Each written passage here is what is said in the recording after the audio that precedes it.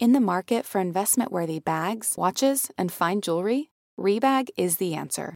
Rebag is a luxury resale platform where each piece is carefully inspected by experts to ensure quality and authenticity. Use Rebag to buy and sell finds from the world's top brands, including Louis Vuitton, Chanel, and Cartier. Head to Rebag.com to get 5% off your first purchase with code REBAGNEW. Shop today at Rebag.com. That's REBAG.com. And use promo code REBAGNEW for 5% off your first purchase. Selling a little or a lot? Shopify helps you do your thing however you cha-ching. Shopify is the global commerce platform that helps you sell at every stage of your business. What I love about Shopify is basically how no matter how big you want to grow, Shopify gives you everything you need to take control and take your business to the next level. I know we use Shopify here at Betches, and honestly, anyone with any kind of business could really benefit from Shopify. Whether you're selling scented soap or offering outdoor outfits, Shopify helps you sell everywhere, from their all-in-one e-commerce platform to their in-person POS system. Wherever and whatever you're selling, Shopify's got you covered. Shopify helps you turn browsers into buyers with the internet's best converting checkout, 15% better on average compared to other leading commerce platforms. And sell more with less effort thanks to Shopify Magic, your AI-powered all-star. Shopify powers 10% of all e-commerce in the U.S., and Shopify is the global force behind Allbirds, Rothy's, and Brooklinen, and millions of other entrepreneurs of every size across 175 countries. Plus, Shopify's award-winning 24/7 help is there to support your success every step of the way, because businesses that grow, grow with Shopify. Sign up for a $1 per month trial period at shopify.com/betches, all lowercase. Go to shopify.com/betches now to grow your business no matter what stage you're in. Shopify.com/betches.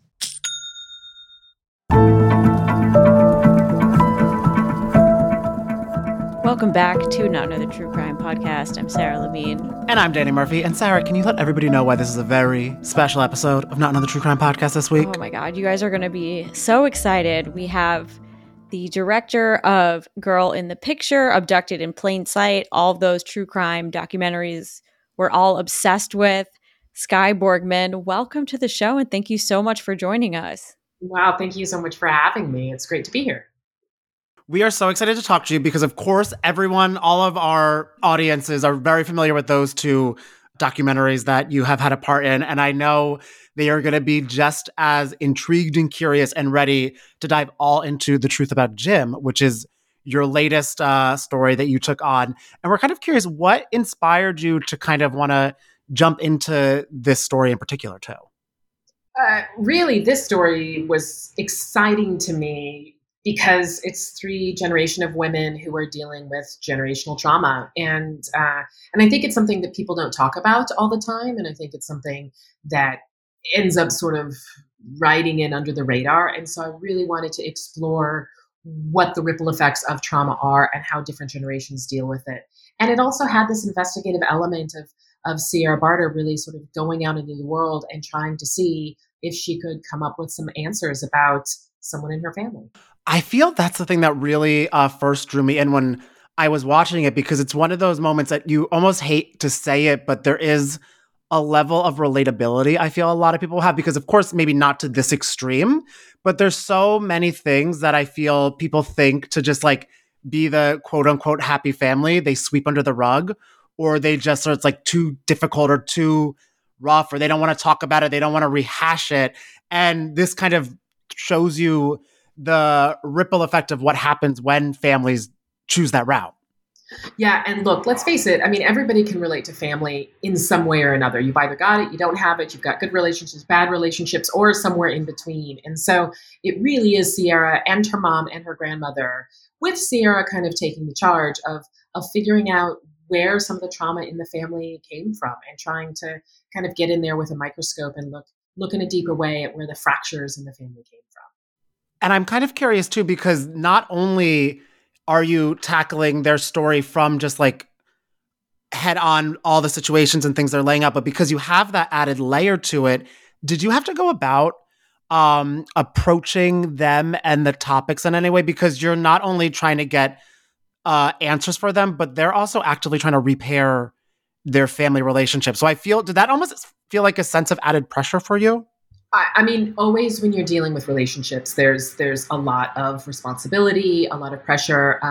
That, in my mind, is what this 4-part series is about. Is really family and finding a way to get through it all together, I guess. And so it was always a combination of how much are we looking at this story? How much are we looking at this crime? How much does Sierra and the rest of her family, how much information do they have? How does it intersect with some of these serial killers that were in Northern California in the 1970s? And how much of it is just going and talking to family members and recognizing some of the trauma that exists, recognizing the abuse that happened, and sort of repairing in those relationships that kind of got a little bit severed because of the actions of Jim Mordecai. And I feel like one thing that's so interesting about this documentary is all of these various possibilities about the truth about Jim are being investigated in real time. What was that like? What was your approach to storytelling when you're like, there are so many variables that are just unknown? It's different. I mean, it's always sort of you're always thinking about what is the best way to sort of navigate your way through the filming process of these stories. And there's so many things you have to take into account. There's the re-traumatizing of people who are telling their story, and a lot of these people experienced trauma. I think everybody probably in our story, with the exception of the experts, had experienced some sort of trauma or another. And you want to do it without re-traumatizing people, but also they have real legitimate ideas that Jim Mordecai could have killed somebody. And so looking at what the information is there. Is there any evidence? Is it circumstantial evidence? Is it direct evidence? And then what do you do with that evidence if you get it? And what do you do with these links that you're able to find through doing research on newspapers where they mention Jim's story, or talking to family members? And so it's always a balancing act, I have to say, between really taking care of the people involved, always taking care of the people involved, and going on this journey of investigating a crime. And for you, while going about the filming and the production of it and everything, do you have to kind of like remove the like part of your brain where you're jumping to conclusions? Because I feel like that must be so hard for me, where like when like Sierra's saying, I think, just for our listeners but to read, like, I think my Jim could be the Zodiac killer, or it could be the serial killer or something like that. How do you not just go like, oh wait, I think that is true because of all these things, and you have to kind of like take a step back to still tell the full story? You know what I mean? Because I feel that for me would be very tricky. It's tricky. It's always tricky because you end up sort of creating these scenarios in your head, But luckily with this, I feel like Sierra was also really, really interested in just finding answers. Like she wasn't trying to find an answer that she had just sort of predicted, right? She wasn't trying to say, I want to link my grandfather with Santa Rosa Hitchhiker murder or with Zodiac. And so all of the stuff that I find, I'm just going to link those together. Like she was really more willing to hear if circumstances sort of fit. And if they didn't, she was fine with it. But for me, it's really, I always say, just believe anything and question everything. And that's kind of the approach that I've taken, because there have been many times where I'm like, there's no way this could happen this way. And then something happens, you're like, oh shit, it actually can happen that way. And it did happen that way. Or you believe something to be completely true, and then you're like, oh no, it kind of unraveled and nothing came of it. So it's always, always, always questioning. I feel like you've been involved in so many projects that are like, no, that can't happen. And then the craziest thing you've never could have realized happened. And how did you get into crime and telling these types of stories? I mean, look, I've always liked these gray areas. I've always liked these areas of confusion. I've liked these areas where you don't really know which way is up or which way is down. And I always love stories that kind of can look at the human conundrum in all of its different facets. And so I feel like crime really fits into that in a really great way. You're looking at the very, very best of people. You're looking at the very, very worst of people, and you're looking kind of at everything in between. And the more of these I do, I mean, the more I just kind of really know that nothing is black and white, that everything kind of exists in all these different ways, and that motivations kind of come from somewhere, whether or not we can say where they come from. Sometimes we're able to, sometimes we're not, but that there's always intricacies involved in these stories. And those are the stories I really like telling.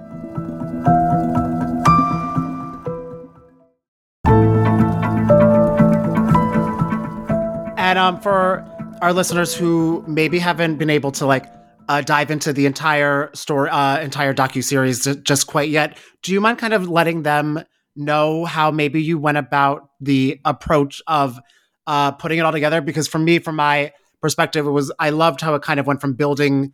You kind of got the whole picture of the family and starting there before bubbling out to more greater potentials that could have happened. Yeah, I mean, that was very much the approach from the beginning is, because it all sort of started, it really is just based on kind of reality, because it started that women started talking about this. Sierra talked to her mom and they talked to her grandmother, these people started talking about the story and started coming up with these ideas. Could Jim have committed more crimes? And so it really started out as this small group of women. And then it started just growing and saying, well, in order for us to know more, we've got to talk to Jim's daughters. We've got to talk to these people. We've got to talk to these people. And so really thinking about it structurally from where it started and how it started to grow out from there to going to the town where Jim lived and where some of them lived. And then going to, well, what were the murders sort of happening in this area in this time? Could we place Jim close to any of those murders happening in this area in this time? And then even sort of going even further, going, okay, now law enforcement, let's get them involved. Let's drop off some information to them and see what they come up with. And I feel like with Jim, there were just, even if he's not the Zodiac killer, it seemed like everyone you spoke to had stories of horrific abuse. What do you think allowed for him to, honestly, get away with it for so long and hurting so many people? I mean, what we know is that Jim raped people, right? We know that we've got victims' accounts of Jim raping people. I think it's a lot easier for rape to go unnoticed than it is murder to go unnoticed. And I think it was happening in a time where he was able to groom his victims. Certainly, we know that's true with Christy, that he asked her to be quiet, that he was a father figure to her, that it could have destroyed her family. He let her know that it could have destroyed her family if she'd said anything about it. And he was also, because of his position as a teacher at the school, he was able to target people who he knew may have some vulnerabilities, may not have an intact family to come home to, may have not had a father figure. And so he was able to sort of target those people and rape them. And so that kind of crime, I think, is pretty easy to understand how that could go unreported, especially because these are children, right? These are young women who are under 18 years or just barely 18 years old. And so it's not hard to imagine that nobody would report this. It's that hard thing too with you talking about how his position as a teacher being so integral to all of it, because you're also taught at such a young age to have that fear and respect of authority, and also going under the assumption that, oh, I'm sending my kid to school, they'll be safe there. Safe. Yeah. And you're also taught that your teacher is a safe person, right? And so that's the thing is if you're going to go to somebody who you know, love and trust, your teacher sort of fits on that short list of people that you know, love and trust, or your dad. And your dad was also a perpetrator. So, that's, so a lot of these lessons that we were teaching in the 70s have evolved a little bit, because we understand now that it is those types of people. It's people who have close proximity to underage people who can be the perpetrators more times. So we understand that a little bit better now. So I think our definitions of who we can go to talk about things is changing. I feel also just what authority figures are able to get away with while this still happens to this day, of just when they were telling the stories about I know maybe it was science class, but almost the torture that he was doing with the animals to study, and then having the kids hang out with him after hours and everything like this. There were moments where I was like, how was the school not aware of all of these things? I know. And I think it was, look, I think about myself when I was in school too. And I'm like, a lot more things happened back then than are able to happen now, because we put a lot more structure into being alone with people, going on field trips. But even then, I'm like, it feels like a little bit of an excuse, really, because it's like he's going to horse shows with one young woman in his car. And I'm like, that just should never, I mean, even in the 80s when I was in high school, we had to get permission slips signed and they were group activities. It's not like I never went anywhere with anybody with a teacher alone in a car. And aside from that, was there any part of the documentary making it or interviewing that shocked you the most? I don't know. I mean, I think just the number of stories that I heard about Jim. I mean, I think that was pretty shocking. And the within the Half Moon Bay community, there's a scene where Shannon sort of puts something out on a Facebook page and about Jim Mordecai, and the messaging that she gets back is just so accusatory and blameful and harsh. And I don't know that it was shocking. I mean, maybe I was shocked because I wasn't more shocked, that this still exists. But I think maybe that, and we'll see. It'll be interesting, right? Like once it airs, like what is the tone of what Half Moon Bay sort of comes back with at that point? Are people going to be like, yeah, maybe he was kind of weird, or are people going to stick with it and say, absolutely not. He was an upstanding guy, and he was a respectful member of the community. I guess time will tell. Yeah, and then even how it's like how the way he even left his job, like was it an early retirement as a commendable employee, or was it because of the actions he was doing, encroaching on him quicker than they've ever had before? It's a good question. We tried to figure that out, and we could never quite figure out exactly the reason for him. I also feel with that too. It was very interesting. I think it maybe was the second episode where they kind of start to talk about the idea that all of this, not all of it, but a good amount of it maybe even brewed up from him just feeling anger towards women in general for like, quote unquote, ruining his opportunities of like being the star athlete and being like the hero and everything like that, because he had a kid. So, and then it is such an interesting, but I think that is such an important topic to touch on, because you have this thing where it's an action and a choice he made for himself that he now is taking out on everybody because he doesn't get to be the hero in the story he's making of his own life. Yeah, exactly. And I think, look, we did a lot of digging too to find out sort of what other information we could find. We talked to a lot of people who kind of knew his parents and knew kind of what their home life was about there. Mm-hmm. I mean, it is, it's always interesting to look at somebody's upbringing, to look at somebody's history and say, can we, sort of make a direct line from this thing that happened to them there to this monster that he's turned into? Some of the times I think that line is a little bit more straight. Sometimes it's full of a lot of twists and turns. Sometimes it's not there at all. But with Jim Mordecai, I mean, it definitely seems like a lot of what he went through in terms of kind of, losing a career as like the star quarterback because of a child or because of a relationship. I think, to me at least, it seems like there are a lot of direct correlations with that and who he turned into.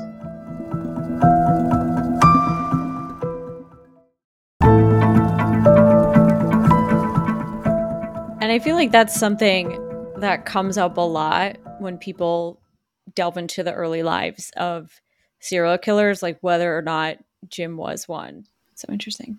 It's very interesting, and it's different. I mean, it's different for everybody. I don't know, but look, I mean, it's you can certainly say that people who have had, whose lives or high school careers have been devastated by an unwanted pregnancy or an injury, they don't all turn into serial killers, right?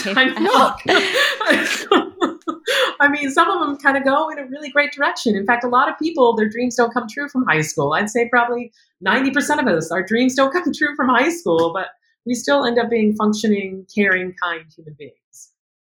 Truly. I know that is the insane thing, where it's just how people process their self-importance and everything like that. And I also feel, because obviously just from everybody listening and us talking right now, there's so much to unpack just about Jim as a person and the ripple effect he did in his family and the family tree. But you also had to do a lot of research kind of into this upswing of serial killers during this time in the area. And how was kind of being able to, I'm sure you're no stranger to diving into a lot of different research, but was this kind of a different undertaking because you not just had to dive into this entire family, but also the trends of multiple different serial killers on the prowl at this time. Well, and yeah, it was really interesting because sort of we had to look at the San Francisco, Northern California area as, I mean, it was really kind of a hotbed of serial killers in the 1970s. And talking to a few historians, authors, a few people in doing our research and kind of going, why? I mean, like, why here? Why not upstate New York? Why not middle of the country? And look, I mean, I think, the 1970s across the board was kind of the time when serial killers were really at their zenith, I guess. But one thing that we were able to sort of interpret, and look, I'm not a historian. I don't know if this is, I haven't talked to all the historians, but what I was able to sort of glean is because of the 60s and 70s and because of this age where we're starting to express ourselves more, we're starting to speak our minds a little bit more, we're starting to live outside of what people might consider the norms. It sort of encouraged this time for serial killers to sort of explore what their proclivities are. And there wasn't quite the capping down on how people are acting. And so they'd sort of push limits and push limits and push limits to the point where the people who were capable and interested in murdering people were going out and murdering people. So whether or not it's true or not, it seems to make some sense to me. I don't know if it's quite that easy and quite that, able to put it into a box quite as easily as that, but it seems to make sense to me. That's also interesting because it almost makes you think on the flip side too, that because you have like that upswing of people just expressing themselves for better and for worse in a lot of different ways, you also always have the complete other end of the stick where people who are so used to like having the boxes because that's how they feel their sense of power, people staying in their lanes, now kind of choosing their own adventure. And you have the people just fully against people's self-expression. Yeah. And then it just starts to get this gap that gets bigger and bigger. Yeah. Oh, wow. Super interesting. Well, I guess we're curious if there are any stories that you've been following, keeping an eye on, or any documentaries that you've watched lately that you found interesting.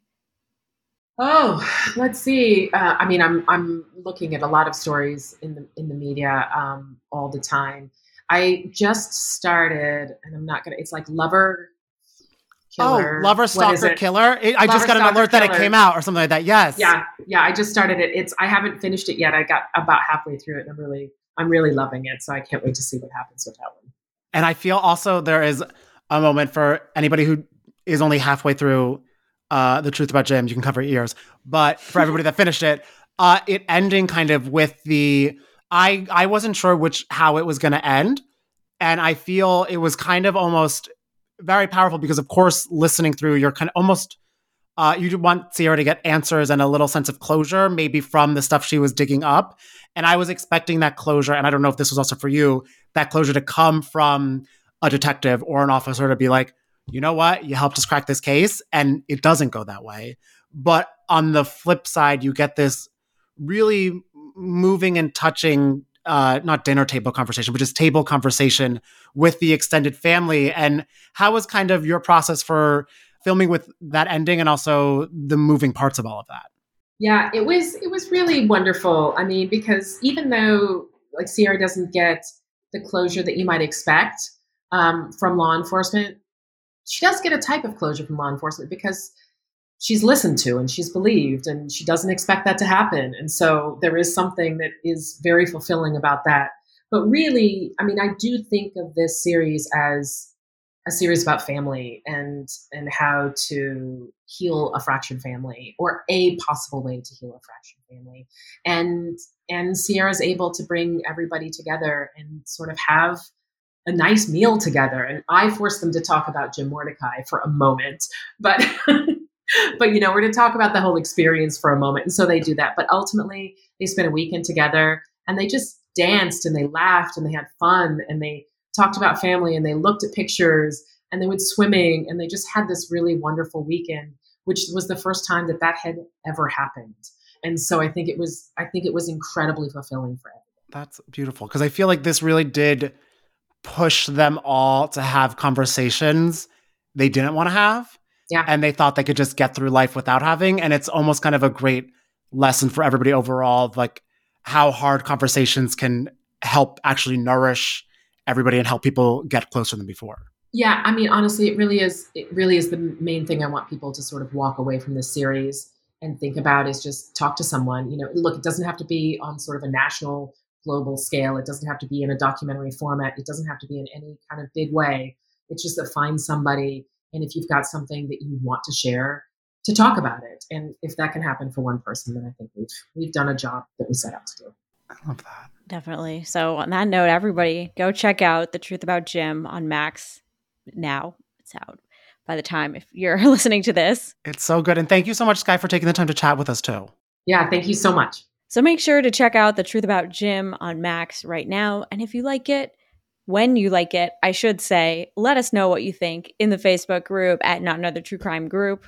And also you can DM anything, thoughts that you guys have or other documentaries that you're watching. I know Skye said she's watching the Lover, Stalker, Murder documentary. I just got an alert for that. I haven't seen it yet, but let us know if you are at Not Another True Crime. You can follow me on Instagram at Kashmir Danny, Kashmir with a K. You can follow me at Sarah Lamim. And as always, thank you for listening, and we'll be back next week. Not Another True Crime podcast is produced by Rebecca Steinberg and Sean Kilby. Editing by Rebecca Steinberg. Social media by Sarah Levine. Be sure to follow Not Another True Crime on Instagram, Twitter, and Facebook, and send us your emails to natc@betches.com. Betches.